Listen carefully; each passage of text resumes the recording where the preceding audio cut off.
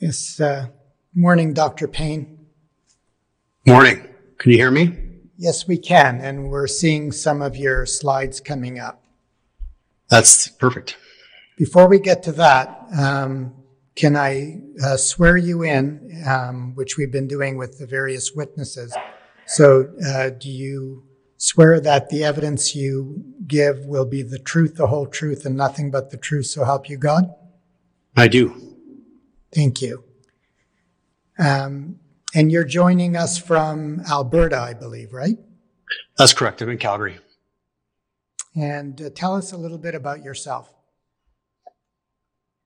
Well, I've got a summary of my academic background up here on the right. I am a child neurologist, Canadian trained, worked in the States as well at Mayo Clinic for 6 years before being recruited back to the Children's Hospital to help build a neuroinflammatory program, as well as my epilepsy surgery and ICU experience. We returned, we being my family, I have 3 small children as well, 8, 6, and 4, moved back to Calgary from Rochester, Minnesota a month before the pandemic started.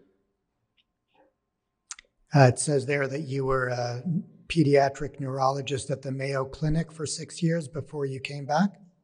That's correct. What did that involve?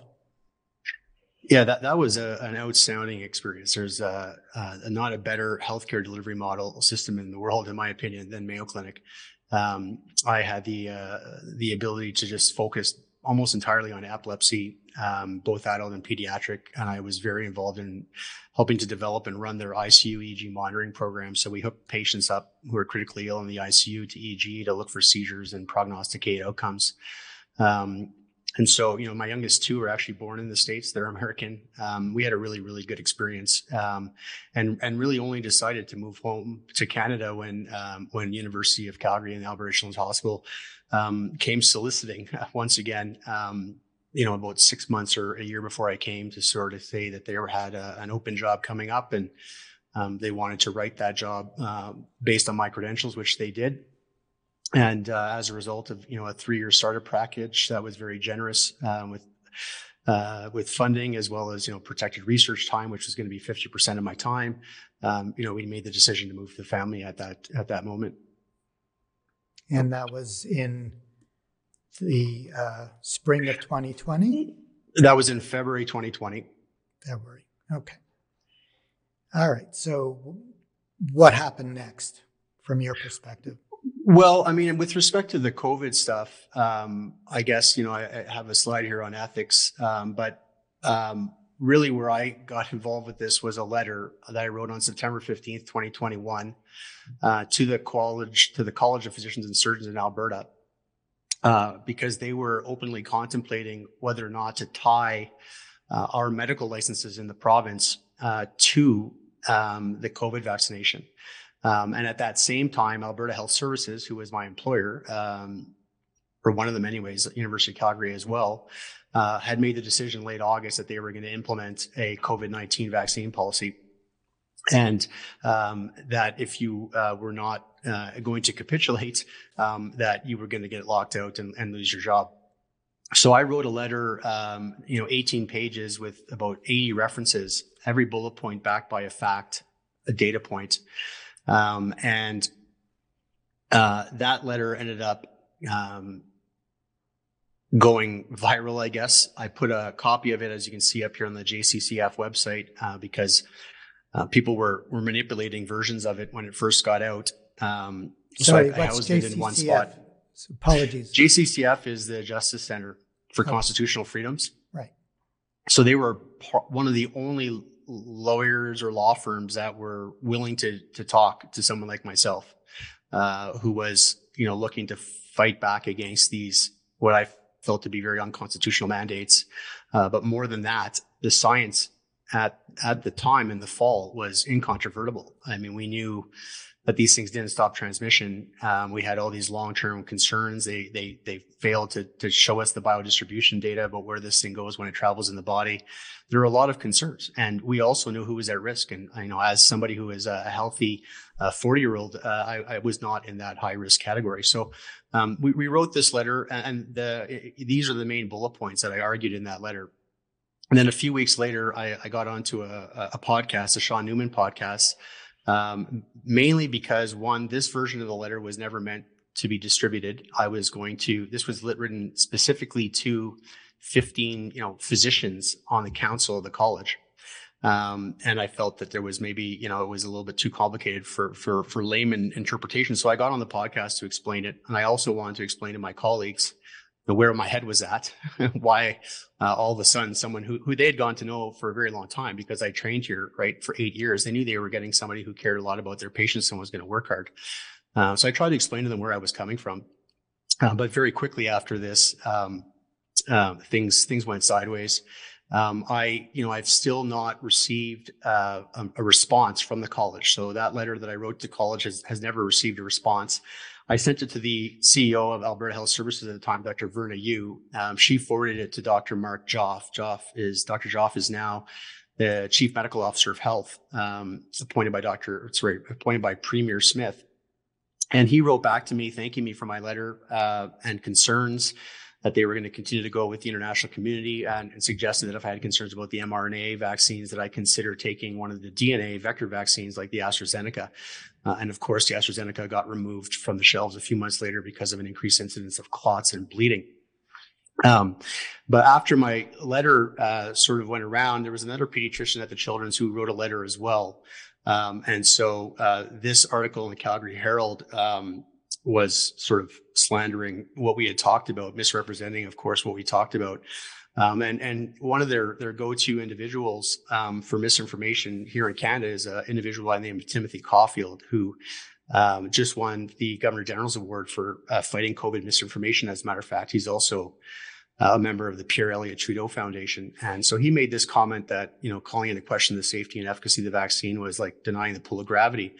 But since that time, experts such as Dr. Byron Bridle, as well as Dr. Stephen Pellick, have tried to sit down and just have a discussion about the science.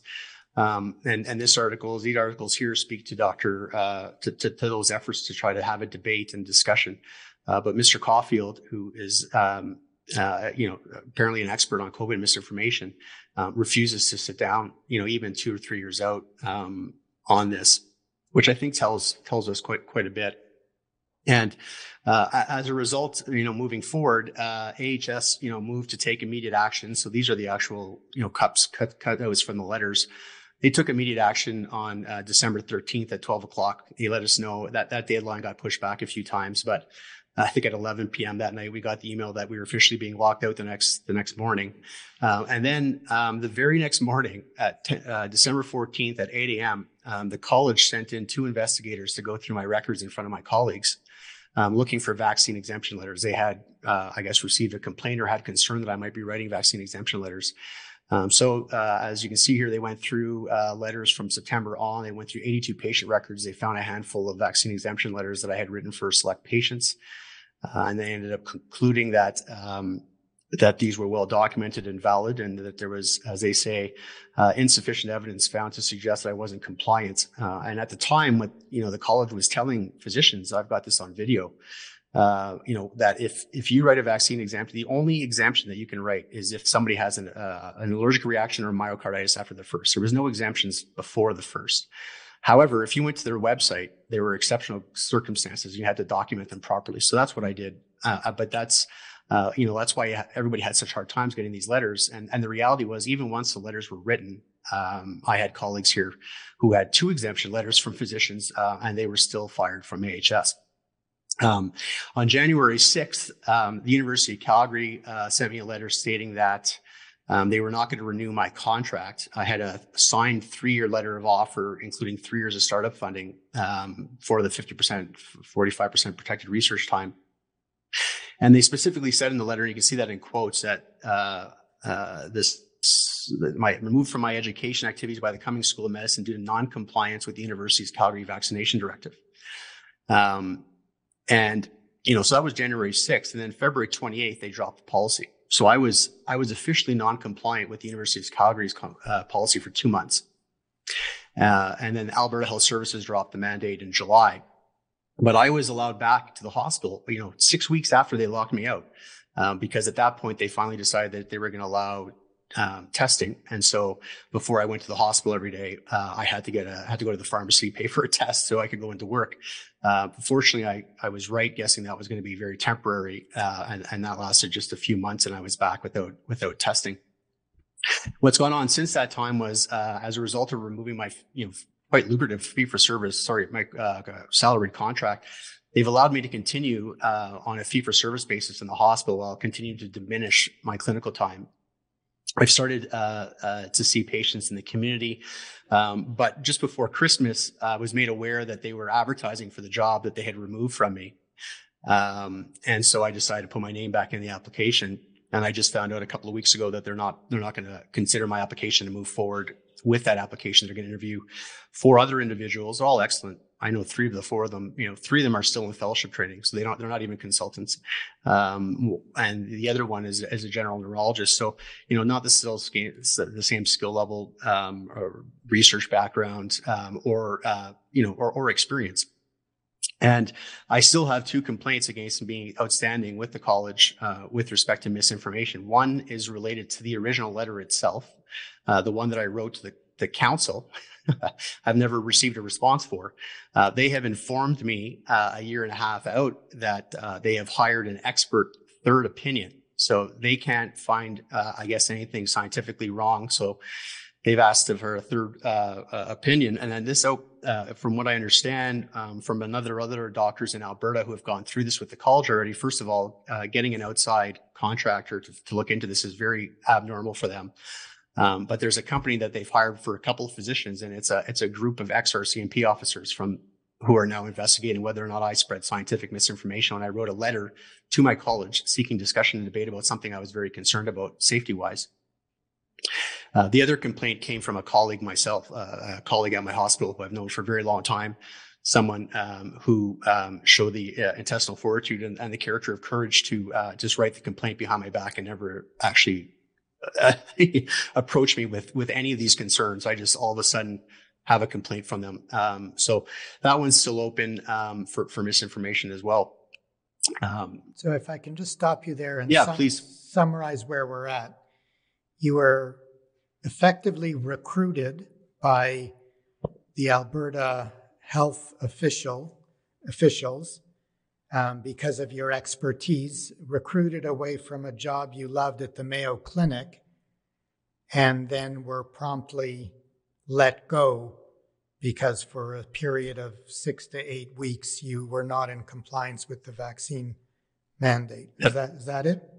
That is correct. Okay. You can continue. So I thought at this point, I would sort of focus on the 4 main points of my letter, just showing very briefly. And I got a lot of slides, but I'm going to go through them, not to explain everything, but people can take screenshots and it's going to be there for posterity. But, the first point was that September 1st, so 15 days before my letter, the CDC decided to change the definition of a vaccine because these genetic jabs were not vaccines. And so they had to change the definition. They weren't preventing disease. They weren't providing immunity. So they changed it to providing some temporary protection. We also knew at that time, if you looked at, this is CDC data here, age was an incredible predictor of who was going to get injured. So, here I am in the 20 to 49-year-old group, and I've got a 99.98% chance of survival. We knew this within 3 months before it even sort of arrived on our shores officially. And, if you look at the Canadian data, this is on the Canadian public available data. You can see down here, this is age, and this is the number of cases of COVID over time, deaths with or from COVID. So keep in mind that at least 50% of these are going to be with and not, they didn't actually die from COVID. This has been acknowledged by multiple public health officials many times. But as of May 13th, 2022, we had there were a total of 40,000 deaths in Canada in 3 years, and half of those are with and not from. So we've had 20,000 deaths in Canada in 3 years from COVID. And 97.1% of those have occurred in those over 50. If you look at the breakdown in Alberta, just focus here on the summary here. Albertans over 50-year-old have compromised 70% of all COVID-related hospitalizations, 70% of all COVID-related ICU admissions, and 96% of all COVID-related deaths. If you look at it divided by pediatric data, fortunately, this thing has not been affecting kids. We didn't have any deaths in Alberta until the fall of 2021. So this was a full year and a bit after the pandemic, just as the vaccines were starting to roll out. We have 5 cases of death. I know 3 of them died for sure with and not from COVID. I don't know all 5 of them, but this is the total number. This is the number of kids that got hospitalized out of all of this, total in the ICU, and 5 deaths. And one of those, the very first deaths, as a matter of fact, our former chief medical officer of health, Dr. Dina Hinshaw, got on and held a press conference to indicate to families that we had just lost the first child from COVID.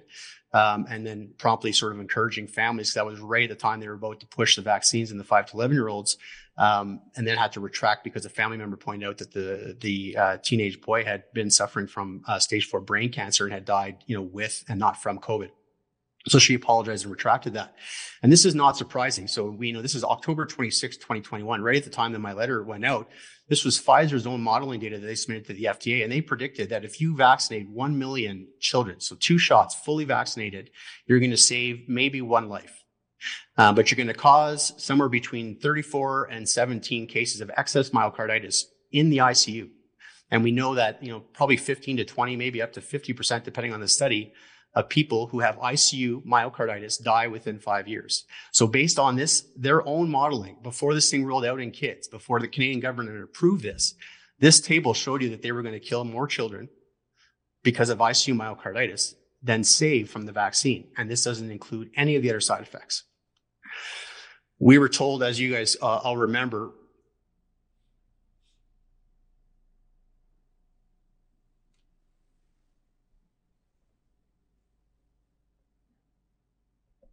We can't hear. Oh, you guys can't hear that, we can you? can't hear that clip from Ms. Walensky. Okay, so that's so she in that clip. The gist of it is that we were told that the vaccine would prevent you from getting COVID. Yes, that's right. Yeah, that's right. I'll have to figure this out because I've got other short videos too. But she was telling us that you're not going to get it. If you get it, you're not going to spread it to other people. And then we had, and hopefully, let's see if you guys are, actually, if I just do this, you guys may be able to hear this now.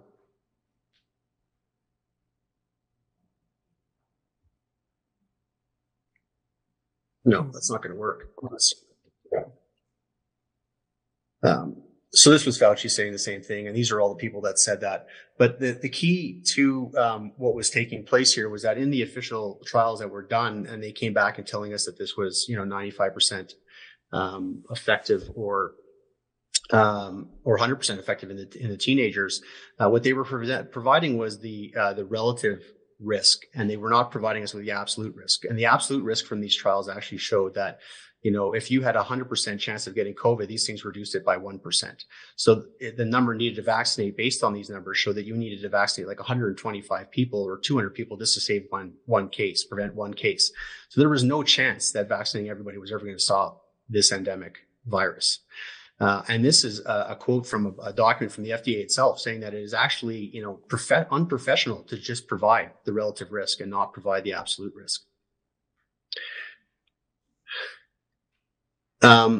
This is a document that was pushed around in Canada, including the Children's Hospital that I work at, back in June in 2021, stating here, that the vaccine was 100% safe and effective based on the relative risk in those children. But they also suggested that we had, no concerns for long-term risks. And I was able to confirm via email with the pediatric infectious disease doctor who is helping push these things around, that at the time that they were sending this to families, that they only had 8 weeks long-term data in adults. They didn't even have 8 weeks in kids at that point. The major integrity issues with respect to the Pfizer original trials as well. There's a whistleblower who is currently suing them, and it's incredible what they were getting away with. Hopefully, you guys are able to hear. You guys can't hear that, can you? No, we can't.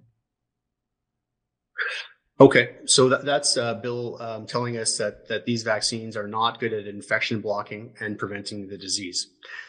So he, right after making this statement, sold off a whole bunch of his Moderna shares with a pretty good upside to them. Here is the Alberta public health data, and this is the kind of figure that I have in some of my expert opinions that are before the court with respect to COVID. But this is the Alberta data over time, COVID cases. 2 doses is in the green, 3 doses is in the red, 1 dose blue. And so what you can see, May 2021, September 21, here we are into Omicron, right during the truckers in Ottawa in January of 2022. And if you had 2 doses, you were twice as likely to get Omicron. And that is relative to 100,000. So this is not the absolute numbers. This is relative numbers. This continued, and you can see here as of March 13th, the 3 doses were most likely to be getting COVID by the Alberta data. And it was at this time that Alberta took this number off the website. Now, certainly there is more uptake on the 3rd shot among elderly people. So that for sure is a part of this, but it does not account for all of it. Here's the Ontario data, same thing, fully vaccinated, absolute risk at right around the January 22, more likely to get COVID if you had 2 shots. Relative to vaccine status per 100,000, the double vax were more likely to get Omicron last Christmas. This is US data looking specifically against Omicron coming out this fall. 0% effectiveness is here. And you can see that over time, across all age groups, this became negative effectiveness over time. This was a prospective study just done at the Cleveland Clinic in the fall where they looked at the bivalent effectiveness in 50,000 of their own healthcare workers. Note that they didn't even force their healthcare workers to all take the shot because they had some people with 0 doses to study. But what this showed very effectively was a dose response curve. The most likely person to get COVID Omicron this last fall was 4 doses, then 3 doses, then 2 doses, then 1 dose, then 0 dose. This video, I think many people have seen this one as well, but an EU parliamentarian asking a Pfizer executive if they had any evidence that the vaccine stopped transmission before they rolled this out, which I think most people thought that of course they have evidence that this happened. She chuckles and said, no, we didn't have any evidence to show that this stopped transmission. We had to move at the speed of science, whatever that is. So right around that time, so then, the naysayers here will say, well, it still does something against serious illness and disease. But in March 2022, this was the data available publicly in the UK, and 9 out of 10 COVID deaths were in the fully vaccinated. So UK and Israel were 3 to 4 months ahead of us on this. So you could just look to see what was going on there to predict what was coming in Canada, which is why when I wrote my letter in the fall, I already had Israeli data that showed that 2 doses compromised 60% of the ICU admissions in September. So there was no way, even against serious illness and death, that this was going to do what they were saying it was going to do. Here's BC data showing the same thing. 93% of the COVID-related deaths in March were in the vaccinated. 85%, 82% of hospitalizations. And this is despite the fact that only 50% of people in BC had taken 3 shots. So proportionally speaking, the triple vax are more likely to die from COVID. That's in BC. This is the Alberta data, same thing. 3 doses, 50% likely. This is hospitalizations. So you can see 81% of the hospitalizations were in the vaccinated. And then in deaths, this is July 4th, 2022. We had 73% of the deaths in Alberta occurred in those who were with 2 or more shots. And this data is important, especially in the context that we only had 39% uptake on 3 shots. So this is right here at the Omicron when it came out at Christmas time in 2022. And right when everybody who had taken 2 and 3 shots got COVID anyways, a lot of them decided that they weren't going to take 3 shots. So we haven't gone past 40% uptake. It's plateaued since January of 2022. And in response to those numbers, AHS has taken, the Alberta government has taken the cases by vaccine outcome, death, hospitalization, and cases itself. You can no longer get that anywhere in Canada, basically. This is Paul Offit, and he's a member of the FDA that he's a pediatric infectious disease doc, consistently voted yes for the vaccines. And he's saying that he would have voted hell no if he could have said hell no instead of just no to the Omicron boosters because of the complete lack of data associated with that. And then, what we've seen here in the last, 6 months is that because of the efficacy data, and lack thereof, multiple jurisdictions are taking this from their shelves. So, France just removed this. Denmark stopped recommending these back in March, a long time ago, September 2022. England, here's Florida, removing these from those under the age of 40. Here is the Danish health minister saying it was a mistake to recommend COVID-19 vaccines for children. Here is a health official from Quebec recently stating that they're not going to recommend boosters only for the vulnerable, specifically drawing attention to the fact that natural acquired immunity with respect to COVID actually exists. And those who have had it, given that about 95% probably of us, based on serology studies, have had it, there's no reason to boost everybody with it. And then just this week, the World Health Organization, of all people, is now no longer recommending this for those who are not at risk. This clip, if you haven't seen it, it's really too bad the voicing, is not working here. But this is Anthony Fauci, years and years ago, being asked specifically on camera about a woman who just got influenza, just got the flu, and whether or not the person who just got the flu should also get vaccinated against the flu. And he says, if she has really had the flu, then she does not need to be vaccinated. The best vaccine is, in fact, being infected with the virus. So that was pre-COVID. That was the brain on pre-COVID. And then all of a sudden, right as these vaccines were coming in, we know by serology by the summer 2022 that summer 2021, that probably 50% of the population had been exposed to COVID. So the idea that you would expose 50% of your population to an experimental genetic jab if they had protection from already getting it didn't make any sense. So they had to tarnish that long-held medical established fact that, 2,000, 4,000, 6,000 years of human existence, and we're here because of our immune systems. Dr. Paul Alexander he put together 160 research studies over the last few years showing a superiority of natural acquired immunity post-COVID infection to the vaccine. And here is a recent paper just came out earlier in February, and I'm not going to go through, but basically it was a meta-analysis of all the best data, and as a result, showing for sure that there is better, robust protection, even if you get reinfected, like with Omicron, if you got, say, the original virus or Alpha or something like that, you are protected against serious illness still with these numbers. And that led to actually the mainstream picking this up recently. So, what was actually interesting about this study was funded by the Gates Foundation. So they really have to acknowledge this now for that to come out that way. But nonetheless, here is 3 years late, the Lancet recognizes natural immunity. And this is one of the points that I'm apparently spreading misinformation for when I wrote that letter in September.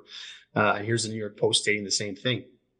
These are two short videos talking about vaccine-induced enhancement. The idea that being vaccinated against certain viruses, with subsequent exposure to that virus, you can get increased infection or you can get enhanced infection as a result of that. And it's well known.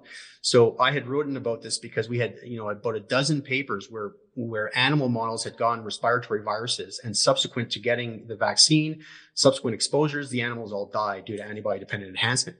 And this is Dr. Fauci explaining exactly that there is, this issue with vaccine-induced enhancement. The FDA knew that it was a risk with the COVID vaccines rather. And so they were watching for it apparently, but they haven't really been documenting any of this. And we can get this through antibody-dependent enhancement, immune imprinting, where you sort of, your immune system gets biased towards the first version of what it sees, and then it can get exhausted by all these subsequent boosters. And Peter Hotez has been one of the most vocal pro-COVID vaccine people on CNN everywhere. But this is a testimony from him. This is really remarkable testimony, as a matter of fact, back in March 2020.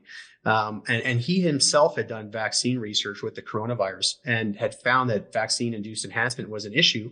And he specifically talks about an RSV vaccine where children died as a result of vaccine-induced enhancement. And so it is an absolute concern. It was a concern. Everybody knew that it was a concern. And if you look across here now, we've got clear evidence in the peer-reviewed literature that has taken place. The antibody-dependent enhancement has happened with Omicron, that the antibodies that are being generated are not neutralizing, meaning not canceling the virus itself. We knew this at the time I wrote my letter. This is the paper with respect to the Delta variant that was present in the fall 2021, again showing that there is infection-enhancing antibodies that's been detected. This is one of the things that this was quoted as well, but look at the date that this was submitted, November 2019. So pre this rolling into our shores, as far as we've been led to believe, although now it's been even recognized by the former CDC director and in peer-reviewed literature that the virus was in circulation in the fall for sure in Europe. But anyways, here is, and this is the woman here, Zhengli Shi, who's colloquially known as the Bat Lady. But in their lab, they actually they induced enhancement of coronaviruses. So before this thing got out, infected everybody, there were people playing with antibody-dependent enhancement of the coronavirus itself. And we know, now it's widely acknowledged, what was previously conspiracy theory with respect to this thing having been generated in the lab. Now I think everybody is, acknowledged that it was definitely created. The COVID genetic jabs and distribution it's a huge issue because there isn't a single drug that we get that I can't look up what happens to it in your body, how long it takes for that thing to get metabolized, where it gets metabolized. And for whatever reason, that was not present with these vaccines, these genetic jabs. And we knew that they were being housed in a fat ball, the mRNA ones were. And so, because of that, my thought was that this could get everywhere. We were specifically told that this produces a spike protein, but that spike protein gets tethered to a cell membrane, and as a result can't circulate in the body, and then gets recognized, destroyed. You build up an immune response, and then it's gone. Now the Canadian government is recognizing on their website that was a conspiracy to suggest it could circulate, in the fall when I wrote this. But now the Canadian website is now acknowledging that this can exist for days to weeks. It can actually exist for many, many months. There's evidence that it can even exist beyond a year. This point about this does not get into the cell nucleus and whatever, that may not be totally true. We've got this paper by Alden et al. In a cell model of H2H7, which is a liver cancer cell model, showing that it activated a reverse transcriptase, meaning the mRNA became DNA, and then they found the spike protein inside the cell nucleus. So, we need to know more about this, but this idea that this doesn't get in and it's been debunked, that's also nonsense. This was the only data that I had in September that was, really, this was obtained through access to information, and this was in rats. And we knew that very quickly, 0.25 hours, 1 hour, 48 hours, that this circulated everywhere. It was in brain, eyes, heart, kidneys, reproductive organs. So that was back Japanese Pfizer data. And we've also got the data that was submitted to Australian authorities from Pfizer, showing, once again, this also gets into the bone marrow. I mean, it goes all over the place, and the uptake in the reproductive organs, as well as the brain. It's very, very important. Now, it's also been found in the breast milk. So, whether that's meaningful or not, they fact check this and denigrate it. But the reality is they're finding it in people's breast milk. So, to suggest that this thing doesn't travel would be misinformation itself right now. Another study showing that it circulates for at least 15 days. Here's an adult who got the vaccine and then developed an encephalitis and status epilepticus, and they found the spike protein, not the virus and envelope protein, but just the spike protein in the cerebral spinal fluid. So it has the ability to get into the spinal fluid, and it can get in and affect myocarditis. So here it is where patients who have clinically evident myocarditis are more likely to have detected spike protein in their body. Here's an autopsy series where, patients who had undiagnosed myocarditis, all these patients dying in their sleep. It's apparently rude to ask if they were vaccinated. Having said that, we all know that myocarditis and one of the presenting symptoms for myocarditis can be death. This has been identified on pathology. They found spike protein in the heart. And, here's just the two studies I mentioned, one about the breast milk, but two, we also know that it can impair temporarily semen concentration and motile count. And they say temporarily because they only look for a couple of months and they stop looking. So we don't know how long that actually affects things. And just sort of wrapping up here, but getting into the severe side effects and death. This was a tour by Dr. Hoff, Dr. Malthouse. These are all people who were injured by the vaccine, who showed up to this tour. So these are not rare. The Vaccine Adverse Event Reporting System, which is a self-reporting system by physicians and patients in the U.S. and internationally, it found it's now got over 2.5 million adverse events reported with respect to these vaccines, including 44,000 deaths. And this is likely an underrepresentation of at least a factor of 10 to 40. Here is all vaccine adverse event reporting system over decades. So here is all vaccines all put together, and this is the adverse events, and then here's the COVID vaccine. So the COVID vaccine in the first 18 months accumulated more vaccine adverse events in the reporting system than all vaccines put together in 40 years. And juxtapose that with, previously these things being removed from the market after just, 15 cases of a bowel obstruction. The European Union has got a database as well. They've documented 46,000 associated deaths and 4.6 million injuries. The World Health Organization has got a database as well. This also shows the same thing. So they've got, as of November 12th, 2021, there were 2.5 million adverse events in the World Health Organization's VigiAccess database, compared to under 1 million adverse events for all vaccines put together in 40 years. This is an interesting safety database that's housed by the CDC. And for whatever reason, the CDC went to court to try to prevent its release. It's supposed to be publicly available data. They prospectively enroll patients getting vaccinated, and they're supposed to report what their symptoms are on a prospective basis over the next few days.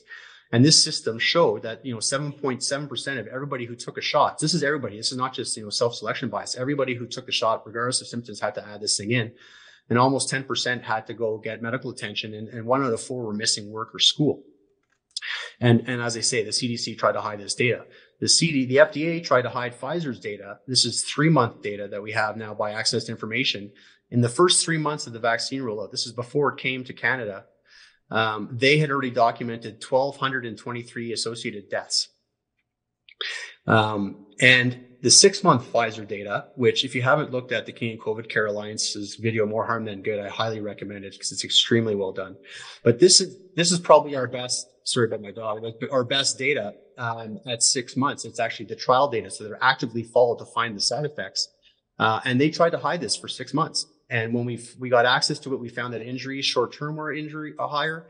And there were actually 6 more deaths in the vaccine arm at 6 months than there were in the placebo arm. And so there is absolutely never been any peer-reviewed, any quality phase 3 trial data showing that these things prevent serious illness and death. Even the original phase 3 trials were just looking at the presence of illness. Dr. Payne, sorry, Dr. Payne, we're running out of time. I'm wondering if I can just stop you and turn things over to the commissioners and see if they have any questions, if you don't mind. No problem. Yeah.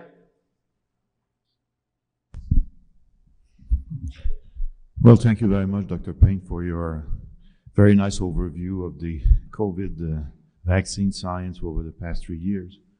I'll have 2 questions. First question is,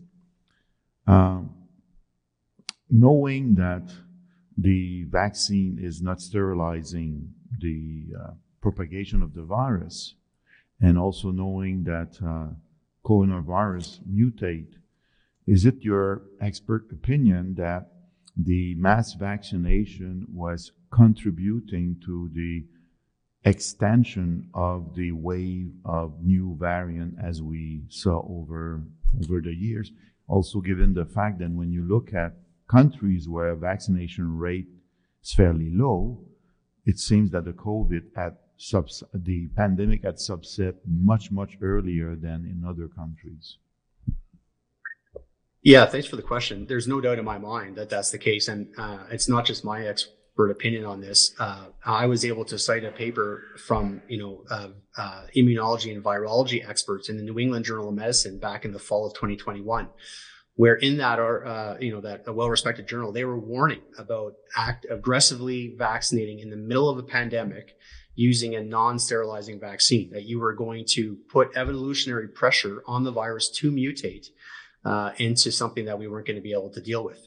And so this was warned by some very smart people like a year and 2 prior, and the evidence as it came out showed this.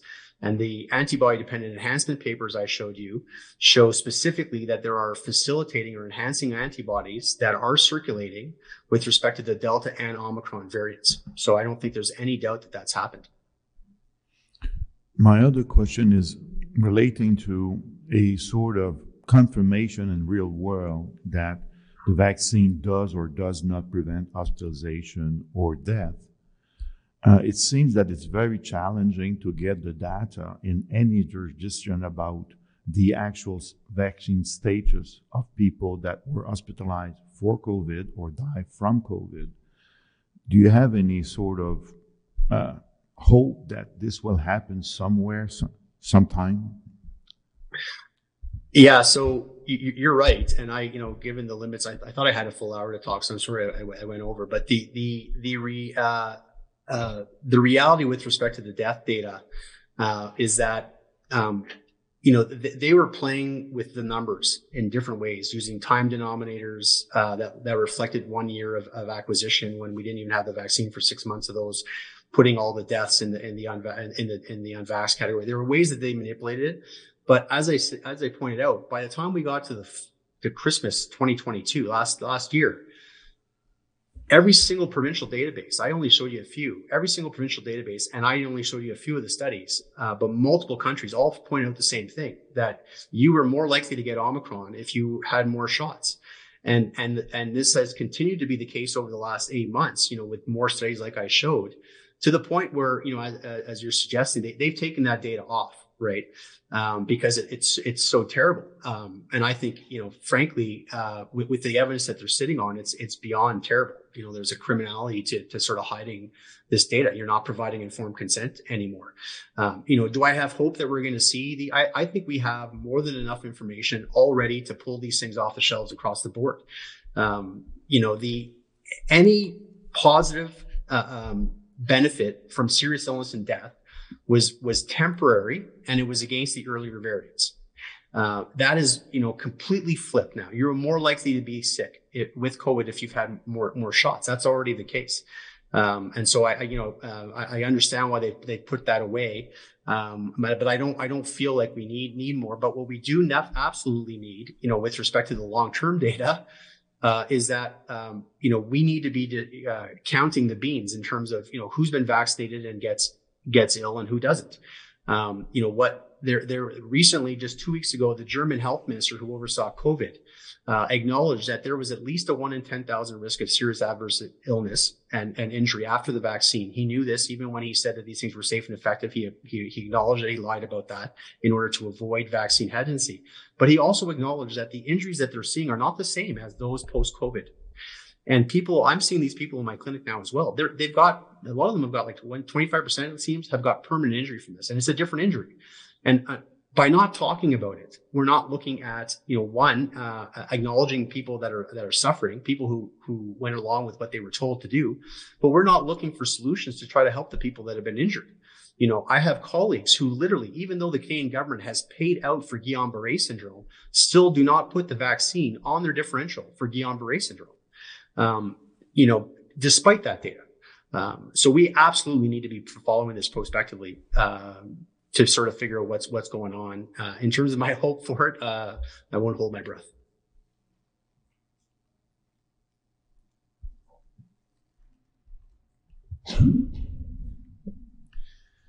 Dr. Payne, thank you very much for your testimony. A lot of information you provided us with, and I sometimes find in these technical discussions that meaningful points are missed by folks like myself who aren't medically trained. But one item that you mentioned, and I wanted to ask you for a little clarification on, is you had one slide where you talked about the vaccines, and you said, I believe you said, that they had reported the efficacy in the 90, 95, 97, whatever it was, % range. And you called that relative efficacy. You also talked about, you compared it to another number, which I believe you called absolute efficacy. And I'm curious if you can explain to me or in the audience exactly what the difference between relative efficacy that was used in promoting it and the concept of absolute efficacy. Yeah, sure. So we're talking specifically about the relative risk reduction about an intervention versus the absolute risk reduction from an intervention. So the relative risk in the trials, if you just, I'll round the numbers in the original trials, but there were like 40,000 participants in the original trials. 20,000 received placebo, 20,000 received vaccine. In the Pfizer data, the numbers were something like, among those who received the shot, and keep in mind, you're not fully vaccinated until you're 2 weeks post your second shot. And I've got data showing that you're actually increased risk of getting COVID before your 2 shots. But nonetheless, notwithstanding that definition, they showed that there were about 183 patients in the placebo arm during that 40,000 patient trial who got COVID. Positive test, mild symptoms. There wasn't anybody in that 40,000 patient trial who ended up going to emerge even, let alone needed to be admitted to the hospital. So when they compared that to, like, say there was about 3 or 5 patients in the vax group who got it, they compare relative to that. 183 in the vaccine arm, in the placebo arm got the virus but only 5 in the vaccine arm did. So they compare those two, and the relative number to 183 versus 5, here you get that 95%. But if you actually look at it in terms of the trial itself, which was 40,000 people, and you look at it that way, well, then you get your absolute risk reduction, which is 1%, right? So, and this is a very common way that pharmaceutical companies are known to play with the numbers when they're advertising to us. And it's because we know that this is misrepresenting the actual numbers and the risk that people like the FDA here put in manuals that it's, unprofessional to not provide the absolute risk reduction. Once you have the absolute risk reduction number, you can calculate something called the number needed to vaccinate, which is how many people do I need to vaccinate in order to avoid one case of COVID? And based on these absolute risk numbers, you were looking at somewhere between 100 and 200 people to prevent one case for something that had already affected 50% of the population in the summer. So there was no chance that this was ever going to stop. Lock things down, or we had somebody under oath in our case against AHS. One of their experts suggested we could just get everybody vaccinated, we'll stop the pandemic. It's a complete lie. It's been shown to be completely not true as well, but it's because of these type of things. So so that when they talked about then, and they gave a relative number, an ordinary person like myself who's reading that, who feels that then I've only got a 3% chance, I've got a 97% protection, is really being misled, I believe is what you're telling me. You're being enormously misled. And I mean, the proof is in the pudding. So, while all these people here on the left told you that there's no way that you're going to get it, you were not going to spread it to anybody else. And then when that proved wrong, they told you, well, you're not going to get seriously ill. And when that proved wrong, they just took the data down. The reality is it was only lowering your risk of getting the disease by 1%.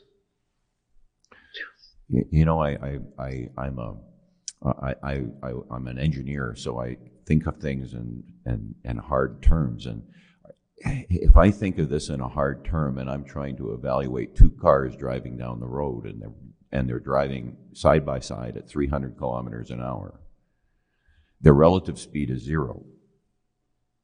So that if I give you the relative speed of those 2 cars driving side by side at 300 kilometers an hour, you have no idea what risk they have and what speed they're actually driving. Is that correct?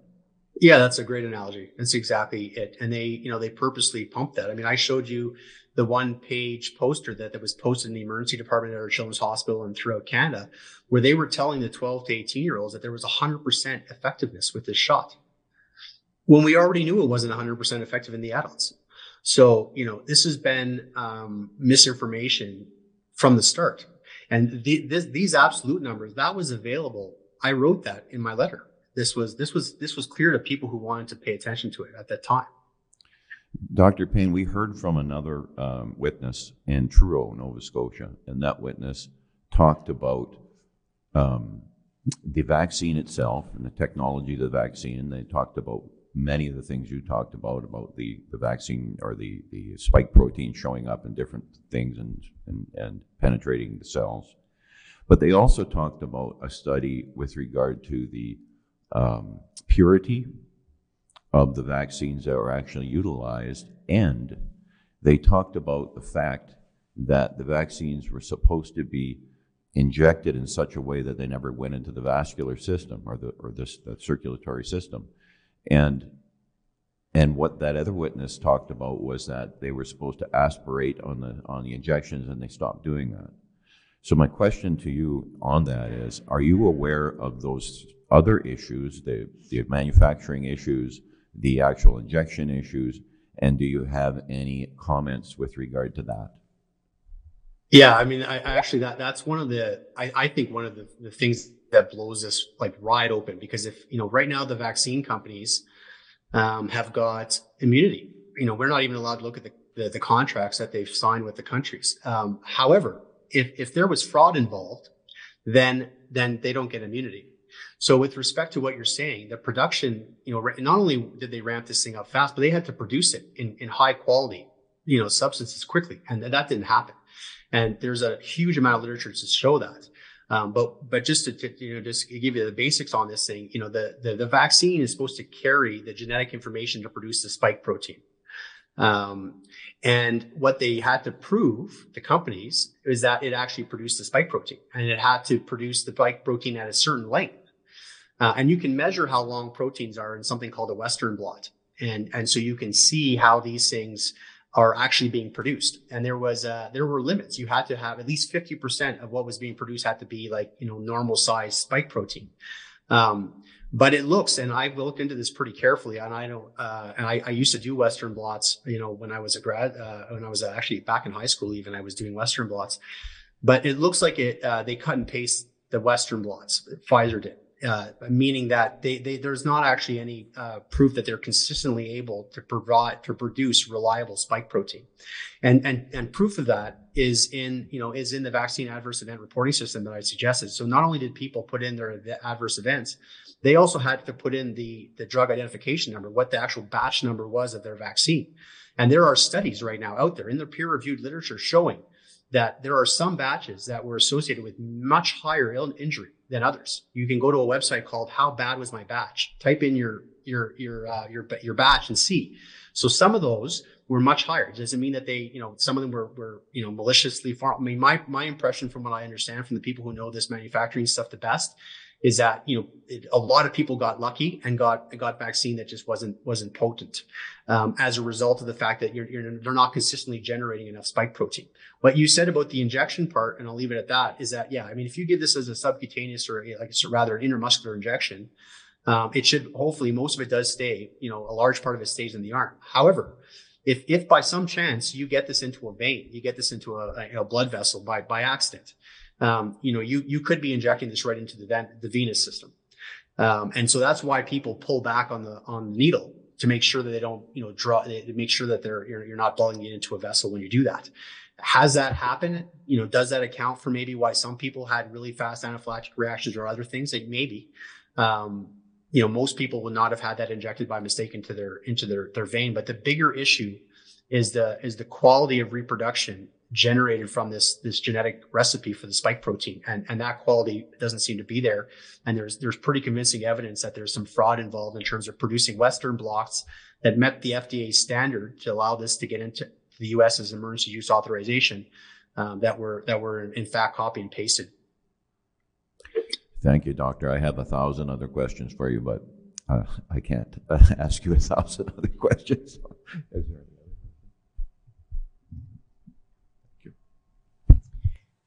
Dr. Payne, I know you didn't get to all of your slides. Is there anything in your slides that you didn't get to that is really important that you wanted to highlight, or did we cover off most of it? Well, we got through everything almost. I guess what I was specifically asked to make some comments about masking. And if I can just say 2 words about masking, I would like to, sorry, as you go through all these here, but in November 2022, I wrote an article for Brownstone called "Time to Unmask the Truth" with Dr. Paul Alexander. And it's a short article, but there's like 60 references in it, all showing that there is not a single policy grade level data, randomized controlled trial meta-analysis, to show that masks actually do anything to prevent transmission of influenza or COVID. And so after I sent this copy of this letter November 25th to our chief medical officer and health authorities in Alberta at that time. I followed up with a letter in December because there was new evidence showing that, once again, these masks don't work. And now we've got a meta-analysis that was in the Cochrane review here, looking at all this, and they've tried to attack this, but nonetheless, the summary point that they can't state is misinformation is that there is zero policy grade data to support masking, especially our children. And, here's Fauci talking about how masks don't work, might catch some big droplet if but that's not there. And then, you've got someone like Dr. Kieran Moore in Ontario, who on video is telling parents that if their child, a 2-year-old, wakes up sick in the house, they should put a mask on them. And meanwhile, he's out partying on the top 50 most influential without masks at a time that he's telling everybody else. So the hypocrisy that we've seen has been difficult on the masking. It's been varied across the board about what these masking rules are from one jurisdiction to the other. And as a result of the pressure he got, I think from being caught, he ended up changing his tune. And now he actually acknowledged that there can be negative effects of the masks themselves. And as a pediatric neurologist, what I want to say, because everybody, this is intrinsic. Kids need to look at your face when they're learning to speak. They have to be able, you can all see them mimicking that as they're forming words. There's lots of studies to show that that's the case. And the CDC, for the first time in over 20 years, decreased how many words a child should know at a certain age. You're supposed to know so many words, a couple of word sentences, a couple of words together by age 2, so on and so forth. Kids were falling behind, so much so as a result of what's gone on with the lockdowns and the masking. That first year, that the CDC is now allowing for kids to know much less words, 6 months, as a matter of fact. And so there's no doubt that these things can cause harm. We know that these things get disgusting, and kids have got their hands on these things all the time. And now we've got, many policy grade studies all showing minimal to no effective masking. So it's time to move on. And if ever we get another pandemic around, the idea that we should mask again is nonsense. Dr. That was Payne, all I want to say about masking. thank you very much for your evidence. Thank you. Thank you.